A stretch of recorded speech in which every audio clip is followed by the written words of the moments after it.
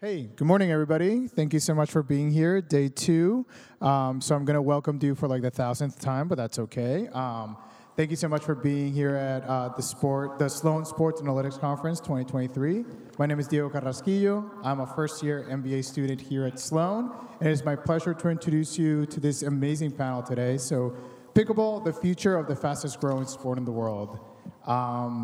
This panelists are incredible today. So we have Brian Levine, Interim CEO of MLP, Jessie Irvine, Pro Player of PPA Tour and MLP's Florida Smash, and Connor Pardoe, CEO and Commissioner of PPA Tours. Our panel will be moderated by Dave Fleming, so broadcaster, senior pro player, marketer, and content creator. The panel will run for about 45 minutes, and we'll leave 10 minutes from questions from you guys. So if you please can submit your questions using the hashtag Future of Pickleball on Twitter, we'll make sure to feed those to Dave, and Dave will pick those questions. So kick it off, Dave. Well, thank you, Diego. Give it up for Diego, man. Come on. Go, Diego. And all these students spreading the knowledge. So who here has played pickleball? Oh, nice. Okay. Pretty good. All right. Well, if you haven't, we set up a court for you downstairs, so make sure you get involved in that. And then other shameless plug, we have 3 of the best players in the world playing at 10:30, so come check that out. So here's the deal. Pickleball is on fire. 3-year growth rate of participation is 156%. Just 1-year growth rate is 88%.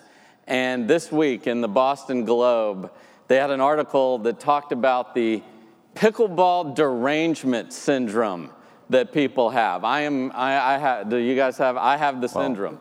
Basically, people are playing till midnight, waking up at 5 in the morning, and driving to play at 6 a.m. So it's. I have derangement syndrome. Yeah. I have this. This is from playing too much pickleball, and I was playing every day for 4 hours a day, and so I can't do this for. I haven't been able to play with my right hand for 3 weeks, so I've started playing lefty. So I'm playing lefty now every day, and I'm getting my pickleball fix. So yeah. So Brian is clearly deranged on many levels there, and so Jessie, we'll start with you. Why do so many people love this game? I mean, I think it's for a few reasons. One, it's a very social sport. It's a little bit closer. It's a smaller court, so everybody's a little closer together. It's very easy to learn. I think that's the biggest thing compared to other sports. The paddle's smaller, lighter, the ball's lighter, the court's smaller. So it's just very easy to kind of step on the court if you've never played and get a rally going, as compared to sports like tennis, where it is really hard to actually do that from the very get-go. It's not fun until you get good, and it takes a while to get there. But with pickleball, it happens a lot faster. And I think, and then the other thing, it's a lot easier on the body. For me personally, I came from tennis. I got an injury, and then that kind of led me to play pickleball because, again, it's just so much easier on the body. So I think all those aspects kind of, you bring them together, and then all of a sudden, people are now kind of playing the sport. I think the pandemic helped a lot. Because it was probably one of the few things people could do outside during the pandemic, and I think that kind of brought a lot of awareness to the sport. But I think all those elements kind of, you put them together, and then you have this sport called pickleball, and now everybody's playing it, and it's something that everyone can do, and all ages, all levels, all gender, everybody can play, and everybody's having a good time. So I think that kind of just makes it, a prime sport for everyone. What about from your perspective, Connor? Yeah, I mean, when I look at pickleball, I kind of look at it a few different ways. Obviously, it's something that anybody can do, like Jessie said. I grew up playing a lot of sports growing up, and the first time I stumbled across pickleball, before actually with my wife, we played tennis, and she just had a terrible time. She didn't like it. She's an athlete, started all 4 years of varsity volleyball, but the learning curve for tennis was so tough. We went out and played pickleball one time, and she thought she was pretty damn good, just like Jessie said, right? Then all of a sudden we had a court in our backyard, and I just think the fact that the barrier for entry is so low, and I know it's cliche, but it's a sport that, it's really easy to get good at, and it's hard to master, and I think that's what gets people coming back for more. You play one time, you think, oh, I might be good. I think I could get a little bit better. I want to learn a little bit about it. Who plays this game? Oh, there's a professional league, there's a professional tour. Oh, I'm flipping through the channels, it's on TV, and it's kind of been this thing that maybe you didn't hear about it 2 years ago, but it's really hard to find someone that isn't aware of what's happening right now. Brian, anything else? Yeah, no, I agree with everything Connor and Jessie have to say. I mean, it's obviously a lot of fun, and that's why people get addicted to it. I also think, like you said, it's a high floor sport. So you actually see a lot of cross age and cross gender competition because people are good. You could see 70-year-old grandparents playing a competitive match with their 10-year-old grandkids, and they're trash talking, right? There's not a lot of activities where people are having fun and competing at the same time. I also think that it's an incredibly, culturally, it's a very positive sport. And I do believe, and this might sound cliche, but it really is about inclusion.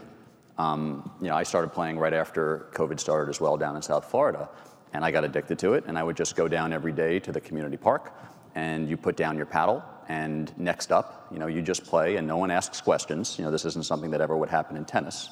And you just play with people, and you're playing with random people, and when I started playing, there were, senior citizens beating me up pretty badly, but you'd have fun. And, I also remember one of the first times I played, I remember being paired against a doubles team. This is in the heart of the 2020 election cycle, and there was a man wearing a Vote for Biden shirt, and his partner was wearing a MAGA hat. And they were high-fiving, they were celebrating, obviously no talks of politics, and I think that's honestly part of the pickleball culture that people feel, and it's something that society really needs right now, too. Bring the nation together. Yep. Look at us. Yeah. All right. So, Connor, this sport started in 1965, Bainbridge Island, that's just outside of Seattle up there. So, kind of a niche sport. When I first started, they said, hey, come play pickleball. I had no idea. This was 5-6 years ago. Why on earth did you think you could make a pro league of this sport that really wasn't going anywhere too fast just a few years ago? Yeah, I mean, I think that's a great question. When you look at the PPA Tour, for us, my story is much like a lot of people. I got in, I got addicted, I loved the game. My family and we have a real estate development business, and I went to college, that's what I was doing, that's what I wanted to do. And stumbled across the game, and I have a really good dad. Growing up, he coached me in all my AAU basketball, my football, my tennis, whatever it was, he was there the entire time. But one thing that we've never had in our relationship is actually playing a sport together. Maybe he'd rebound for me, but we never got to actually do something. And we fell in love with the sport of pickleball, and we started playing together, and he was better than me, right? And, he's older, but he's better. And so we started playing, and I remember we went out and we went to a tournament in Atlanta. And we saw this tournament, and we thought 500 players, wow, that's a ton of people, we should go out there. And we went out there, and they had something called a pro division. And, I started asking questions, seeing what was going on, and it was a really small prize purse, maybe paying out $5,000 or something like that in total. And I remember turning to my dad when we were there and saying, I'm having more fun here watching pickleball than I did at the US Open. This is fun, it's fast-paced, they have a couple athletes. I think this is something that we could do. Let's put 3, 4, 5 events together, and let's bring in the biggest prize purse in pickleball, and let's see where it goes. And ever since then, I've been, fighting sleep, trying to stay up and trying to push as hard as I can every single day because the sport, it just kind of happened. And, you feel really grateful to be born in a time like this, just because a lot of things don't come along like this where there's the opportunity to create a pro league and see something start from nothing and grow into something. And you feel like every day you just want to take as much as you can because, it's pretty exciting. So Connor represents the PPA Tour, which is more like a traditional tennis tournament, individuals playing as themselves or in a doubles format. Brian, you are the interim CEO of Major League Pickleball, so can you explain the similarities and differences between the two and why that is a perfect complement to the tour that Connor runs? Sure. So as Dave said, Connor and Dave represent the PPA. That's individual tours, very much like tennis. You would see Wimbledon, US Open, individual tournaments. On Major League Pickleball, that's team-based. Jessie plays for both. For our format, we actually have 24 teams. We've actually expanded from 12 in the past year, and each team is 4 players. I think there are 2 things that make MLP different from most other professional sports leagues. I think the first thing has to do with gender equity. each team has 2 men and 2 women. And they play mixed doubles events, and they play men's and women's doubles events. If there is a need of a tiebreaker in a match, they actually play a singles match, where it's often gender on gender, but it could also be cross-gender too, and it's incredibly exciting. We had our draft in Las Vegas a couple of months ago, and our first overall draft pick was actually a 16-year-old young woman, who was actually 15 at the time. And it wasn't gimmicky at all. It actually is because she's the best female player in the world. And from an analytics perspective, she's that much better than the second best female, more than the best male is better than the next best male. And I believe there were, I think, 8 of the 12 first round picks, including Jessie, were females. So that's one thing that's really pretty unique from a professional sports perspective. The other one is that our format is actually a promotion relegation format. We're actually the first American professional sport that actually has promotion relegation. And so we actually have 2 different tiers. So when we had the draft, the first 12 teams draft the top 48 players, and the next 12 teams play the next 48 players. And there's a promotion relegation format that's going to play out over the next few years. And why that's unique is, one of the issues, you'll find with other major professional sports in America, at least, because promotion relegation is quite popular in European football, is that we have an incentive problem in most professional sports, whereas everyone is trying to play for a championship. And once a team doesn't have a champion, they're not up to win the championship, there's almost an incentive to fail, right? Because you now want to be at the bottom of the order so that you're now going to be rewarded by having top draft picks. And on top of that, you're in a salary cap format. So that top amateur player in the draft next year that you may win the first pick for is not only a great talent who's going to contribute the first year, but from a salary cap perspective, they have tremendous relative value. So one of the problems you have in sports, and we're seeing this right now, particularly as you get to the NBA and the NHL trade deadlines, is that the leagues are becoming a barbell-like. The teams that are playing for the championship are going all in, and the teams that don't realize they can't win a championship are selling their current players for future draft picks. The Boston Bruins just yesterday, we're here in Boston, arguably the best team in hockey history this year, just traded for a 30-goal scorer yesterday and gave away another first-round draft pick because they want to win now. And other teams that, they're racing for the bottom. And from a fan perspective, that isn't really a great thing. And I'm sure, at this analytics conference, there's plenty of these types of conversations. Promotion relegation is about meritocracy, right? Every game matters, and that's really one of our themes. So the excitement from a fan perspective, it doesn't matter if your pickleball team isn't going to win the championship necessarily, but half the teams are going to be battling throughout the season to either stay up in the top level or to get promoted, right? So that adds a lot of drama to the suspense, and it's something that we're particularly excited for to see play out.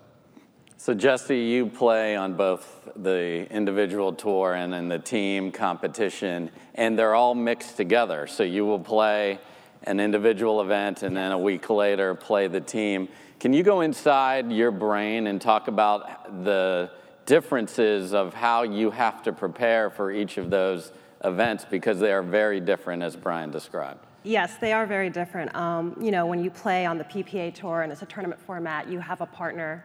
You can practice kind of before. It's a single elimination kind of format.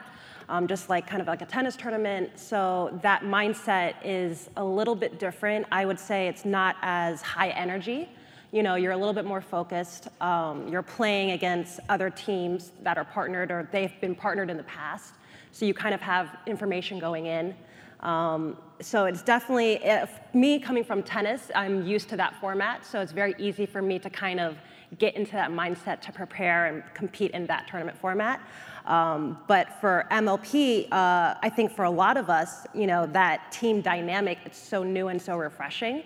And it does bring a lot of high energy. It kind of brings a lot of, chaos. It's almost like it's a very chaotic kind of dynamic atmosphere, but we all enjoy it because it is different, it is refreshing, and you have this team, and you have guys and girls on your team, and you're playing against other teams, and it's so much fun just because it is different being in that team dynamic. And I think a lot of us, because we don't get it from tournaments, we enjoy every now and then being able to play MLP and having that high energy. And you're not doing it just for yourself or your partner, but you're doing it for, the whole team.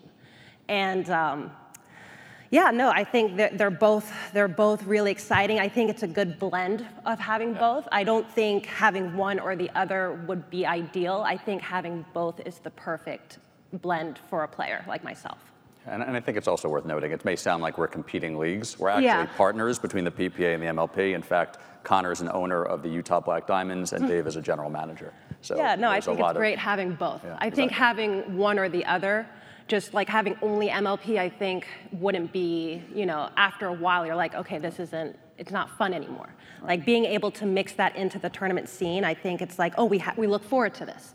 This is great. Like we can play our tournaments, we can have that dynamic, but then we can, now we're going to play this team, and we're cheering on our other people that we would usually play against in a tournament. We've now become closer, throughout the season, because it's like, well, they're also now on our team for Major League Pickleball. So it's like now, we have that as part of the whole element, and it's just so much more fun being able to combine both together. Yeah, and I think they complement each other really well. Just the fact that you have one that's more traditional, you think more, PGA Tour, ATP Tour, WTA Tour, where it's about individual accolades and, who's the best player in the world. And, that can be a grind, that can be grueling. And so you've heard Jessie say a few times refreshing. And, one of MLP's slogans is there's nothing else like it. And it's something that everybody looks forward to. I think this time we're doing it 6 times a year. And it's something that is just different. It's fun, it's exciting, it's electric. And I think the two, when, working together, we thought, man, we need to find a way to make this work where we can harmonize and work together because they complement each other so well. One without the other isn't as good as both together. Right. Yeah, and I think last year, if you followed the pickleball world, there was a lot of tension in that area and trying to figure out where the players would go. Now there's harmony on the stage here for all of you. Let's talk about the business side here for a minute, Brian. The Major League Pickleball got a lot of attention last year from the celebrity and sports owners coming in. I mean, you had LeBron James as an owner, Tom Brady is an owner, Naomi Osaka is an owner, Mark Cuban is in there.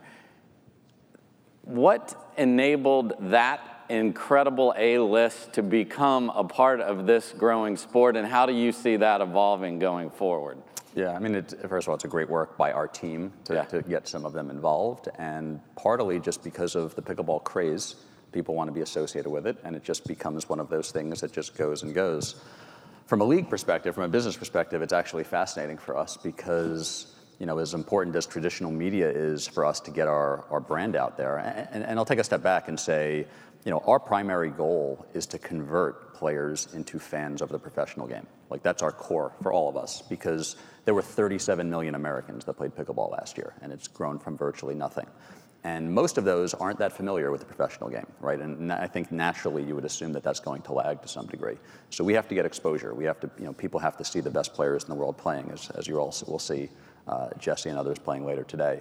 And traditional media has some limitations how you can get that out there. However, with the influencer aspect, it's much more significant. So just to give you an example, in our last event, we played our finals were on the Tennis Channel. We had about 600,000 viewers, which was very nice. But the winning team was the LA Mad Drops, which is owned partially by NFL legend Drew Brees. And Drew was there, right there on the court, wearing his Mad Drops jerseys. And also a little bit different is, before the matches, he was playing casually with Larry Fitzgerald, also an NFL legend and owner of the Arizona Drive. And they're having a blast like everyone else does with pickleball. And he's posting stories and whatnot to his social media accounts, and he's got millions of followers. They won the finals. They beat LeBron's team, the New York Hustlers. And LeBron posted to his 147 million Instagram followers, right? So again, 600,000 Tennis Channel followers is nice, but 250 times that crowd getting exposure to our game, not only is it a significant number, but it expands the reach, right? Because the 600,000 people that watch the Tennis Channel have a proclivity to watch pickleball and tennis, right? Whereas we're introducing this game to just really the world, and it's happening incredibly quickly. No doubt about that, and the business side goes both to the celebrity side and then Connor from a sponsorship side. That's where you can obviously increase the investment in the league, up the revenues, be able to put bigger prizes for great players like Jessie. You now have Miller Coors, Hertz, Chase, Carvana's the title sponsor of your tour. How has that been able to happen? Because this is a sport that really grew from endemic. Now the non-endemics are really making this happen. How did you get there, and where do you see this going down the road? Yeah, I think that's one of the things when you look at the growth of the sport. It's something that's been so essential and so important to us being able to grow. I mean, you have to have capital, you have to have resources to grow. You know, when we started this tour, we really started this with zero sponsorship. When I mean zero is zero. Family money, that's it. And we had an idea and a dream and a vision. And now today, you know, you couldn't even make it up. The amount of people that are reaching out, the amount of brands that want to get involved. You know, I remember when, really it was about 2 years ago, where we started to bring in bigger sponsors, the bigger names, like you said, the JP Morgan Chase, the Baird Wealth Management, you know, Carvana. And I think what has really changed is pickleball has now gotten to a point, has gotten to a place where, one, we're driving media attention, and two, the growth of the sport is undeniable. And these brands see the opportunity to be first movers, to get in and really be able to own a sport, to be able to grow with its audience. The craziest thing about pickleball is how much of the sport is a lifestyle. Like, these people that follow us, that watch, you know, they play, and they want to support brands that support the league and support the tour. And so whether it's something simple like a, you know, Takeo water bottle, which is similar to like a hydro flask, they come in, they support the court. You go to your local courts, people are using a Takeo water bottle. So I think, really, I think it's just the growth of the sport and the fact that we've gotten the sport to a point where there's so many eyeballs on it. You know, the growth's undeniable, and naturally, you know, the sponsorships come in. Yeah, I don't know anyone that's quit. I mean, that's how crazy this obsession is with this sport, and watching people do exactly that, and then they become obsessed with everything that goes around it, and that includes the players like Jessie. So Jessie, how from a pro player has your life changed as you've seen this evolve, and what have you been able to reap as benefits from this just crazy rocket ship that is pickleball? Oh yeah, as I said previously, you know, I came from tennis. My initial goal growing up as a child was to play professional tennis. And that was kind of where my route was going. And then I got sidelined because of injury, and I had to stop, and I became a tennis coach. And then at the end of 2018, beginning of 2019 is when someone told me about the sport called pickleball. They're like, hey, you know, there's this sport. It may look a little funny, but I give it a try. They're starting to have more tournaments, more money's gonna get involved, and I think you'll be really good at it. So I gave it a shot, and yeah, and then from that point, it kind of, with each year that progressed, you started seeing more tournaments, more money, and then the PPA came along and kind of made it an official tour. And then all of a sudden you're like, oh, I can actually make a career out of this. Like, you know, whereas before I was kind of just gonna be a tennis coach, and then all of a sudden, because again, pickleball is so much easier on the body, so I was able to play competitively at a high level. And I think, you know, that's something when it comes to why is pickleball such an addicting sport. I think, again, it's easy to learn. I was able to kind of pick it up pretty quickly. It was easier on my body, so my injuries didn't kind of limit me, and they didn't hold me back compared to something like tennis where it's more physically demanding. And then I think also, I think it's really good not only just for like physical health, but I think it's a sport that's really good for mental health. I don't think a lot of people, you know, talk about that, but I think deep down as human beings, we all want to compete and we all want to be competitive, and I think that's what pickleball taps into. As adults, we don't realize that we all desire that, not just to compete, but to be able to be competitive, where it's like, oh, whether I'm in my 30s and I'm able to be a top player in the world. You know, there's players in their 40s that are able to be top players in the world, and it's like, here's this sport where, you know, it doesn't matter what your age is, whether you're winning or losing, you feel like you're competitive. And I think that aspect is really good for mental health, and that's something that I feel like as humans, we've all been missing, especially as we get older, right? We don't really feel like we play board games, we play cards, but outside of that, there really aren't any other sports where we're like, oh, as adults, we can play and we feel competitive. You know, if we played any other sport, if we play against someone who's younger than us, chances are we're not going to win. We're going to lose just because of the age difference. But with pickleball, it really does it's a neutralizing sport that allows everyone to play. And I think it really kind of promotes a mental health that we've all been missing, which I think brings on this addiction. So for me personally, like, it just allowed me to be competitive again, which was something I wanted to do as a child.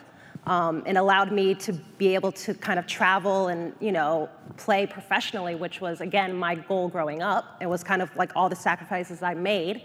Now I'm being able to kind of put into good use and, play pickleball professionally. And for me personally, it's a dream come true, I think, for a lot of the players right now, because a lot of us are kind of in our late 20s, early 30s, early 40s. And it's like, hey, here's this sport where we can play professionally, be competitive, and it is very inclusive. And yes, we have younger players coming up, but I was at the chess panel last night, and as they were talking, I was like, I feel like pickleball is like a life-size chess.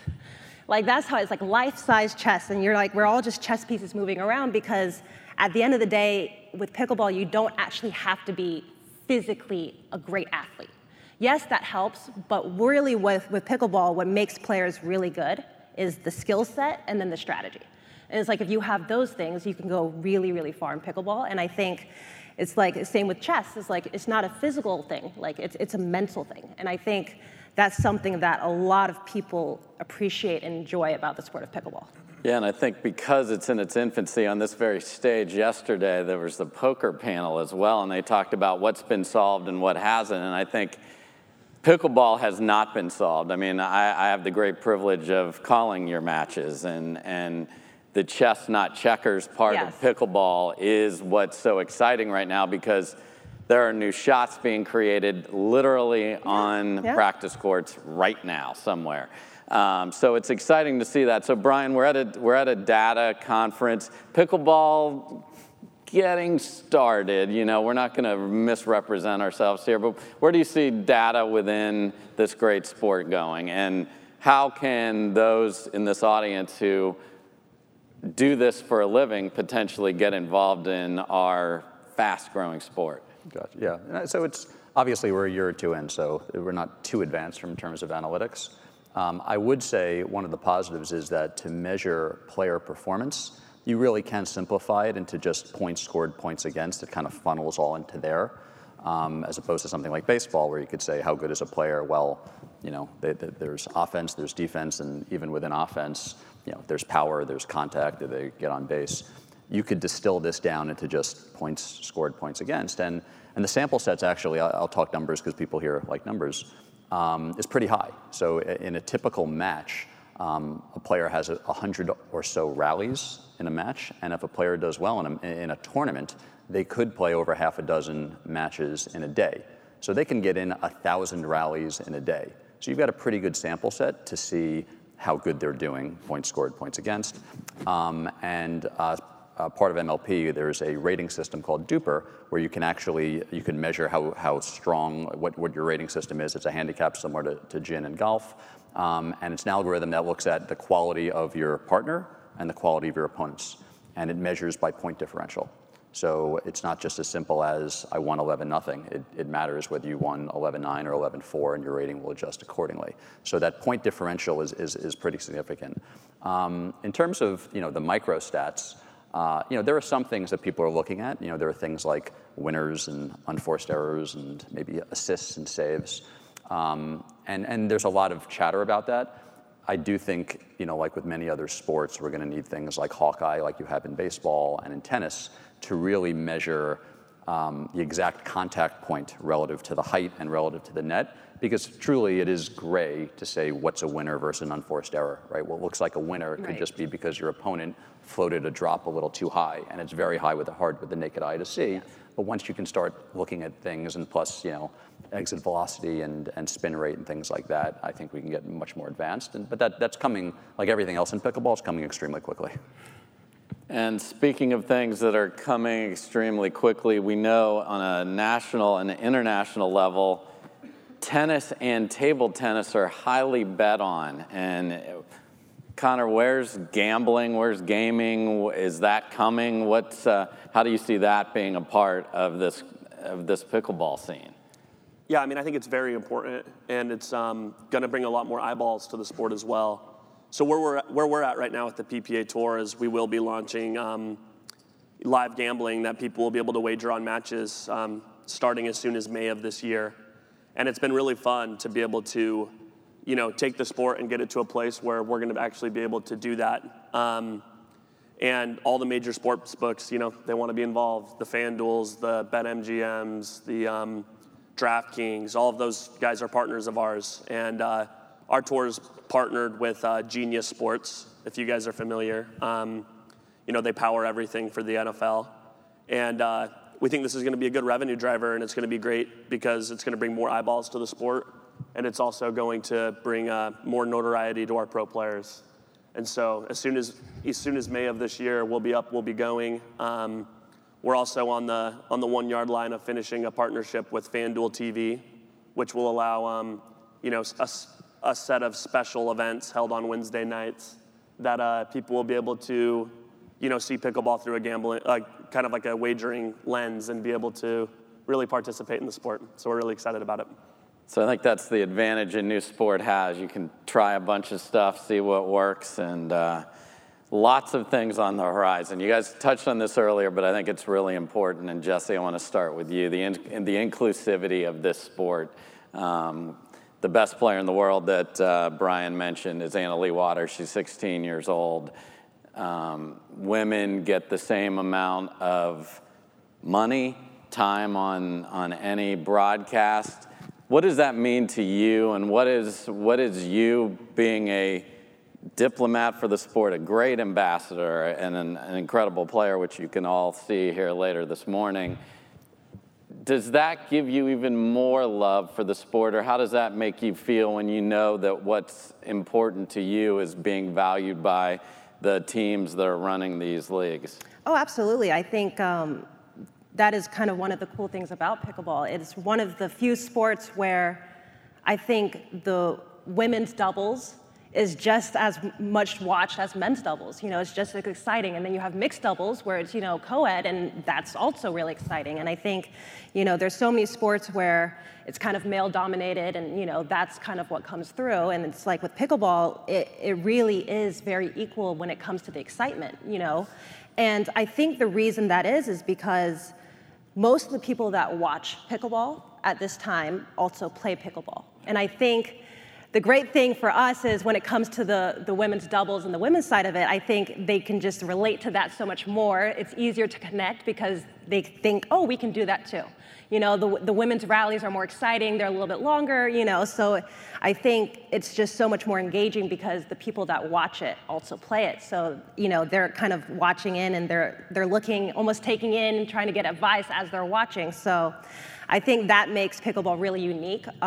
It's great because you just have so many people kind of coming up to you and like, oh, we love watching you play, and we're always, we're big fans, and it's cool being a part of all of that and being a spokesperson for it. And and again, like I said, I'm in my early 30s. So, with most professional sports, especially with women, it's a lot younger. They start in their teens, and, by the time they hit kind of early 20s, mid 20s, it's almost time for them to retire, and it's sad because, we all like to, again, like as I said before, we like to be competitive.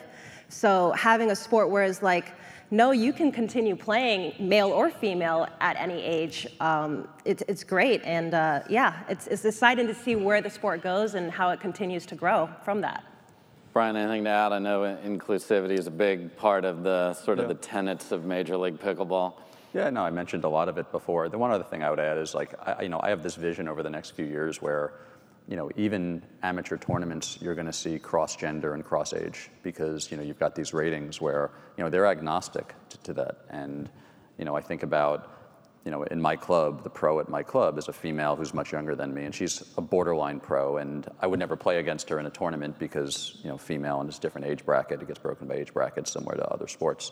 But the reality is, like, we're incredibly close. We've got great matches all the time, and we should be playing each other. And there are some amateur formats now where we're starting to do that. And it's a perfect example of inclusivity. There's no reason why a doubles match can't have 3 women and a man, or vice versa. And I think pickleball is going to go there too, more quickly than not, just because that's kind of part of our culture. Yeah, it's fun to see mixed doubles just being a thing. I mean, just men and women on the court battling, and Jessie blowing up some poor dude that's in front of her is great to see. Connor, we've talked a lot about the pro game today. We've alluded to all the people. Most of you raised your hands, and we're thrilled that you're players in this room. How do you translate the tour and get the amateur player more involved in that? Because I think that's one of the things, and Brian alluded to it earlier, that really is going to launch this as a league to a much bigger place as all these players find out, I want Jessie Irvine to win because she is my favorite player. Yeah, I think that's something that we think about every single day. When we talk about, what our marketing team's focused on and what we're focused on over at the PPA Tour, we're part of a larger conglomerate of companies on our side where, myself and our team, we're a part of really the sport in any facet, whether it's somebody that's, beginning to play pickleball, we own a company that helps with that. Whether it's somebody that wants to buy equipment, we own a company that, that it does that, achieves that. Whether it's somebody that wants to play in tournaments, start getting competitive, wants to take lessons, wants to learn, and then we have the Pro Tour. And I think that's what's so interesting about what we have is we have, really I'd say that this year of pickleball has been the year of coming together. And so on our side, it's something we think about. How do we take all these people that are buying equipment, playing in pickleball tournaments, and how do we take them and how do we turn them into avid fans? And how do we help, take these 65 pro players and help them mean something and help build their brands and help market and work with them so that they matter to the overall general public? And I think the way of doing that is by just continuing to integrate the two together.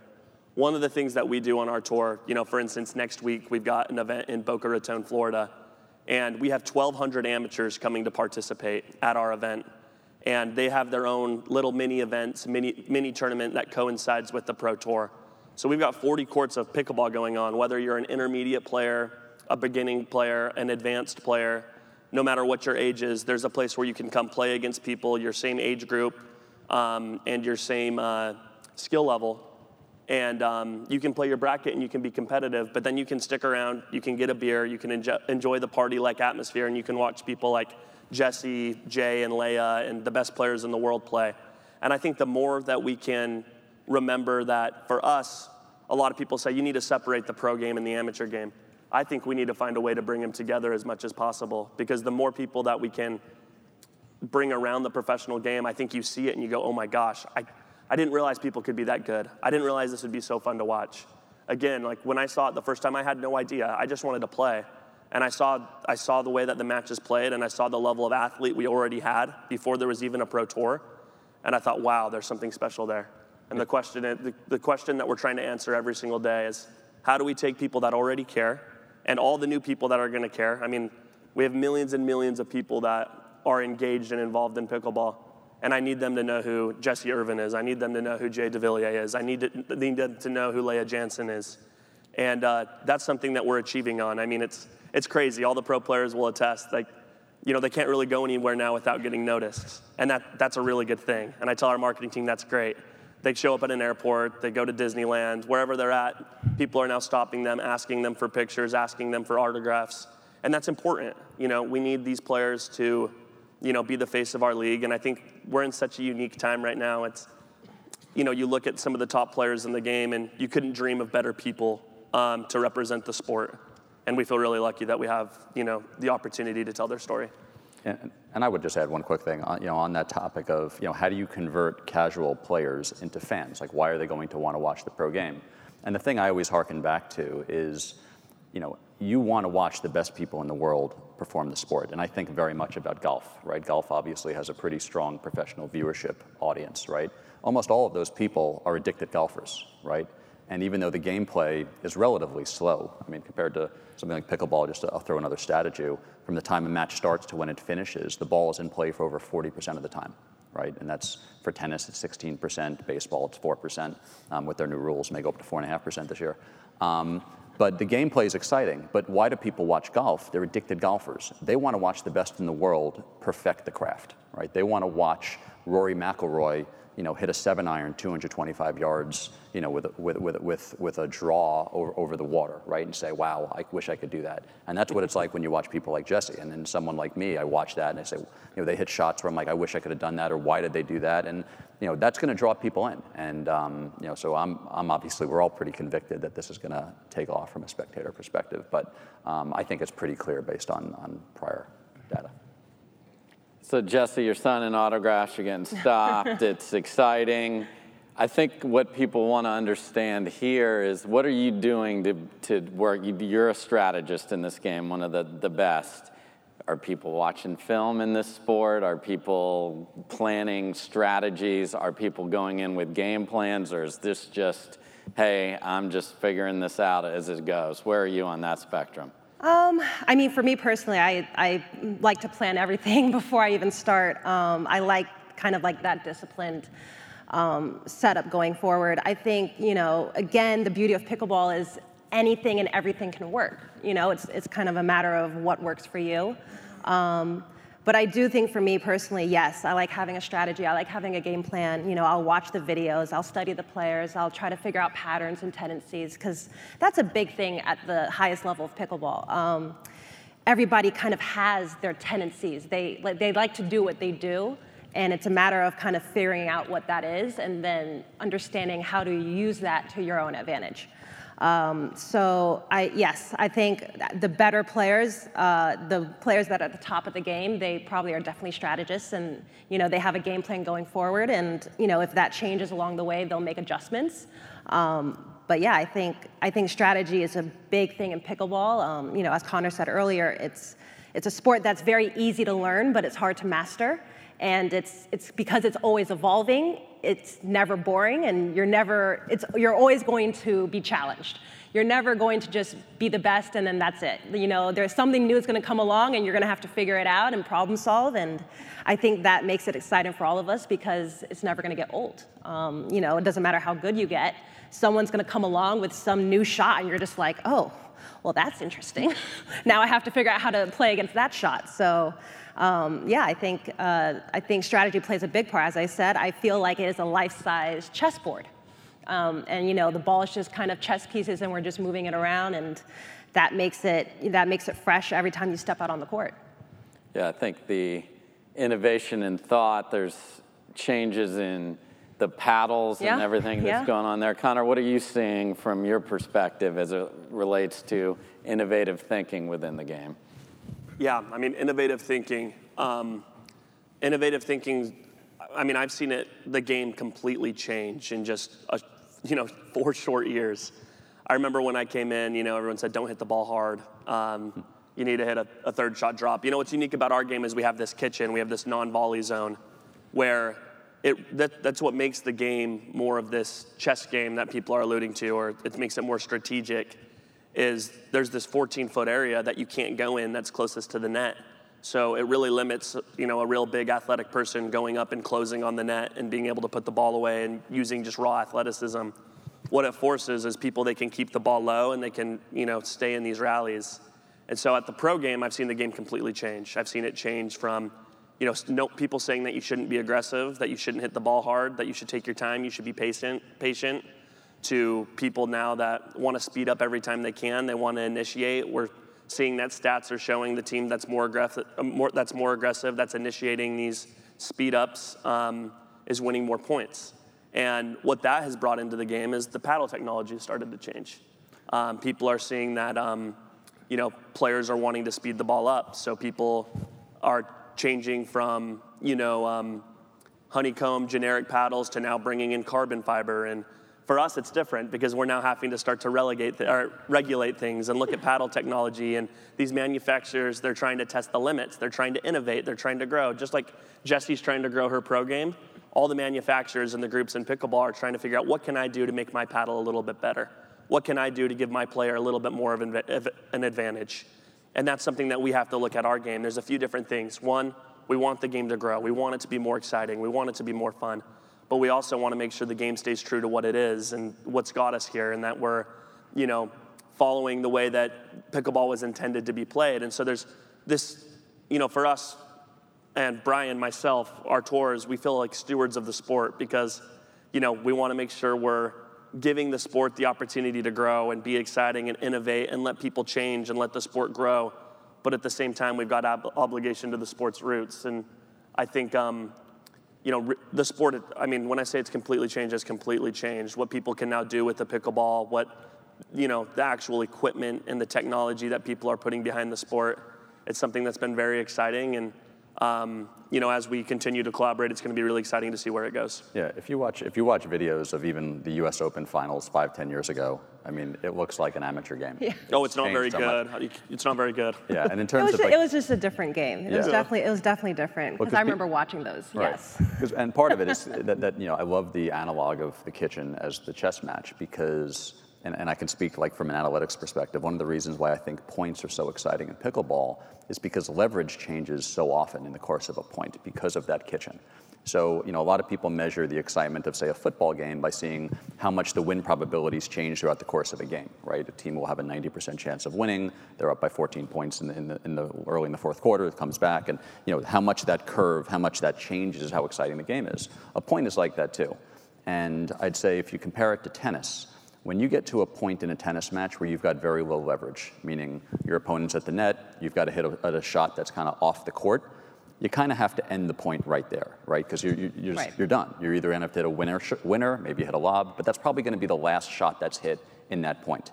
Because of that kitchen, it gives you a bailout that has a higher probability. And it almost is immediate, meaning in that same situation in pickleball, rather than trying to hit a winner straight away, if you can drop that ball right into the kitchen, and you can get yourself up, you're leaving the ball at your opponent's feet. There's very little they can do with that. So suddenly that leverage changes. Whereas just a second ago, you had a 10% chance of winning that point. You're actually, if you hit a great drop shot, you're over 50%. And if they pop a ball up, now they're backtracking. And so you'll have points where one team is the aggressor, they're slamming it, the other team's just getting it back. They just get one back right into the kitchen, and all of a sudden it's reversed, right? And you've got a lot of points where you've got that massive leverage change, and that's what makes points exciting. I know I'm getting excited thinking about it. No, they call it the great equalizer. I mean, you get pulled off the corner of the court, just like Brian said, and the kitchen's the great equalizer. And I believe it's the reason why our game is so great. Because of that rule, it's the fact that anybody can play. It equalizes everything. It equalizes athletic ability. It equalizes power. It equalizes when you're in a bad spot on the sport. What it does is it equalizes it, and it makes it so exciting. So, yeah, spot on. So stay out of the kitchen, folks. You cannot volley in there, all right? Don't do it. Before we get to the audience questions, I want to give just 1 minute, Brian, and then Connor. Where's this going? 3 to 5 years down the road, where's this going, and how can people here, people watching, get involved in something that obviously everyone is passionate about it. It is a lifestyle. It is something that has added great health benefits to all the players. How do people become a part of this sport? Well, I mean, obviously, from a pro, I think everyone here is involved in pickleball in some way. From the pro perspective, I would just, ask people to give it a shot. Watch the events. PPA events. Just go to YouTube for PPA or Major League Pickleball. Our next event's in 3 weeks in Daytona, as was noted before. There are 6 events a year. And I think just like playing, as was said before, I don't know people that stop, right? Once people start, they keep going because it's fairly addictive.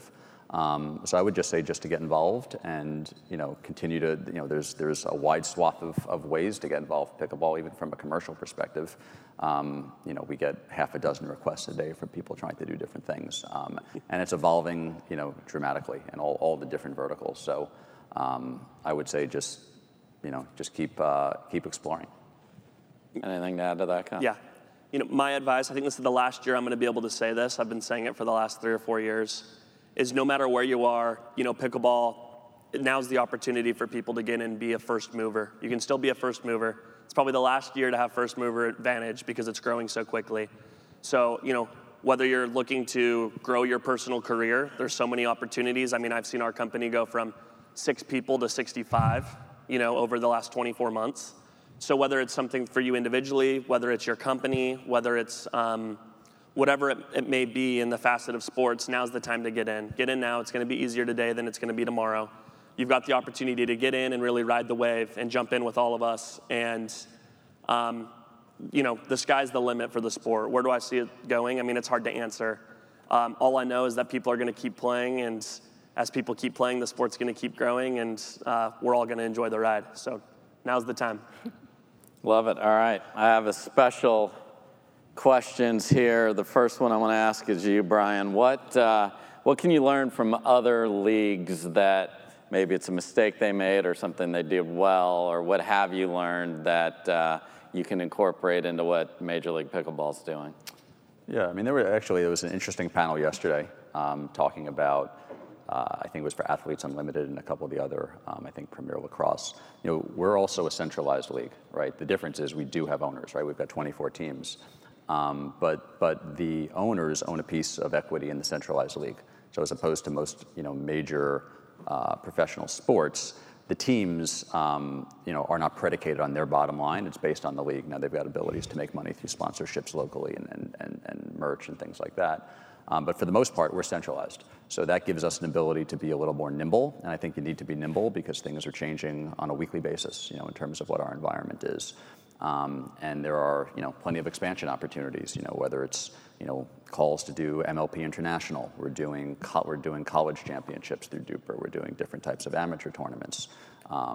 There's all different types of things that we can do. And I think the fact that we're centrally, obviously we do still have, 24 owners, and some of the ownership groups are fairly large. But I think as opposed to most traditional sports leagues, it just allows us to be much more flexible in terms of strategy. Anything to add to that, Connor? Yeah, I think we're always learning. I'm a sports junkie, so it's been fun to really look out there and look at all sports. I think for us, being a tour model, I really look towards the PGA, the ATP, the PBA, things that are more tour-based. And you take a look at what are the things that have been really good for them? What's been really good for their players? What's been really good for their events? What are the things that maybe aren't so good and they're kind of stuck in their ways and it's a lot harder to change than it is for us today? So I think it's all about, trying to become a little bit bigger, a little bit better every week. And I think, yeah, obviously we do that. Jessie, we got a question about some of the beginning players. What could you give as a tip to, what's the strategy to get maybe up just to the next level? They don't want to play you. They certainly don't want to play you. But what would you tell people to make their pickleball game a little better individually? Yeah, I always like to tell people, and I even tell myself this when I'm playing, sometimes just keeping things simple. I think the game is so complex and so complicated that we start overthinking, and I'm sure that's true for every sport. And so a lot of times I'll just tell myself, just make one more ball. Let's just keep it simple, just make one more ball. I think for any beginner that's trying to get better, I think drilling is very important. I think, kind of watching videos and figuring out what works and then drilling that and kind of going in with the game plan. Sometimes, again, just keeping things simple, and I will do this for myself. It's like, okay, I'm gonna serve here, I'm gonna return here, I'm gonna hit this shot, I'm gonna do this, and just starting with the game plan and having that and then adjusting later sometimes just makes your life so much easier, and then it just doing that can just kind of help make your game grow just because you go in with the game plan. And I find so many times when I talk to beginners, they're just going out there, see ball, hit ball. I see it and I hit it. And it's like at a certain point, you can do better than that. You can take it one step further. So I think, kind of, drilling, having a game plan, and then just keeping it simple sometimes will really help make your game better. Keep it simple, everybody. Yeah. Make balls. There you go. 30 seconds for each of you. Question was made, what values do you want your league to stand for, Brian? I mean, as I said before, inclusion, positivity. I think it's as I said before, like the culture that exists at the amateur game, I think it exists at the pro game too. I mean, I think I'm curious to hear like what Jessie's thoughts would be in terms of going from tennis. Like I feel like the behavior of players is just it's so much more. It's friendly. It's more social. It is, like absolutely. whereas I think in tennis it could be much more alienating. And I think sometimes people come from tennis and they may be a little tight on line calls and things like that. And there's like a culture like we don't do that here. And I think that comes from because in pickleball the events that are the most popular are your doubles and your mixed doubles. At a certain point, pickleball almost forces you to be nicer. Right. Because whereas in tennis the most, and it's true, where in tennis the most popular event is singles, it's just you. And it's a very selfish thing, and honestly, to be successful in tennis, you have to be selfish. Right. Whereas in pickleball, the most popular events are doubles and mixed, so there's a partner involved. And what ends up happening is you overall are nicer to everyone else that's on the tour because there's a good chance you're going to want to play with them down the road. Right. And I think the close quarters too. Yes. You could fit 4 pickleball courts in one tennis court, and I think being close quarters, and one of the reasons why it's social from an amateur perspective, I think from a professional perspective, like you're talking to people like this, all game long. So it's a lot and harder. I think the other thing that helps is a lot of us again are not young. We're a little bit more mature. We're adults. Some more young than others. Some more than others, but we are adults at the end of the day. And, for a lot of us, this is a second chance, and we all kind of are very grateful for that. So I think we appreciate the moments of being able to be a professional player. Right. So we just behave a little bit better, and we enjoy it. We're all there having a good time because we realize, hey, this is just a second opportunity for me. I never would have had this without pickleball, so I'm just going to embrace and enjoy this moment instead of taking it so seriously. Like when I step on the court, I'm competitive and I'm intense and I'm focused, but once I step off, I realize I'm just so happy to be here. And you feel that. I mean, it is the culture, and I don't want to sound like I'm overselling these events, but the truth is the positivity. When you're around people that are all positive and happy to be there, it's like everyone has that same thing. It's not like sitting at a New York Jets game. Where I feel like half the fans wearing Jets fans are yelling at their players the whole time. Like this is, there is a positivity that is at the pro level that's not much different from the amateur level and that what people experience playing at their local parks. Connor, last 30 seconds, what do you want your tour to stand for and what do you want these people to know? Yeah, I think we hit on a lot of it today, but when I think of pickleball, I want to stay true to what the game is. It's inclusive. We have equality, and it's exciting. And I think as long as we can stay to those 3 things, I think we're gonna do okay as a sport. Awesome. Well, last shameless plug, we're gonna have 3 of the best players in the world playing at 10:30 on the second level.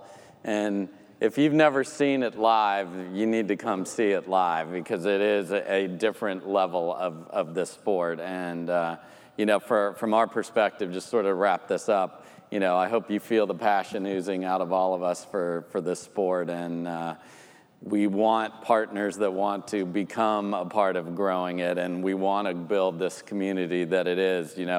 I started with pickleball derangement syndrome, and I will end with that. We all have it. We are obsessed with what we have, and it's a privilege for all of us to have a sport that a lot of people have turned it into one of the things they can't live without, and that's a true blessing for all of us. It's a sport for the people. It is. It is indeed. So thank you so much for spending part of your time with us. I appreciate it.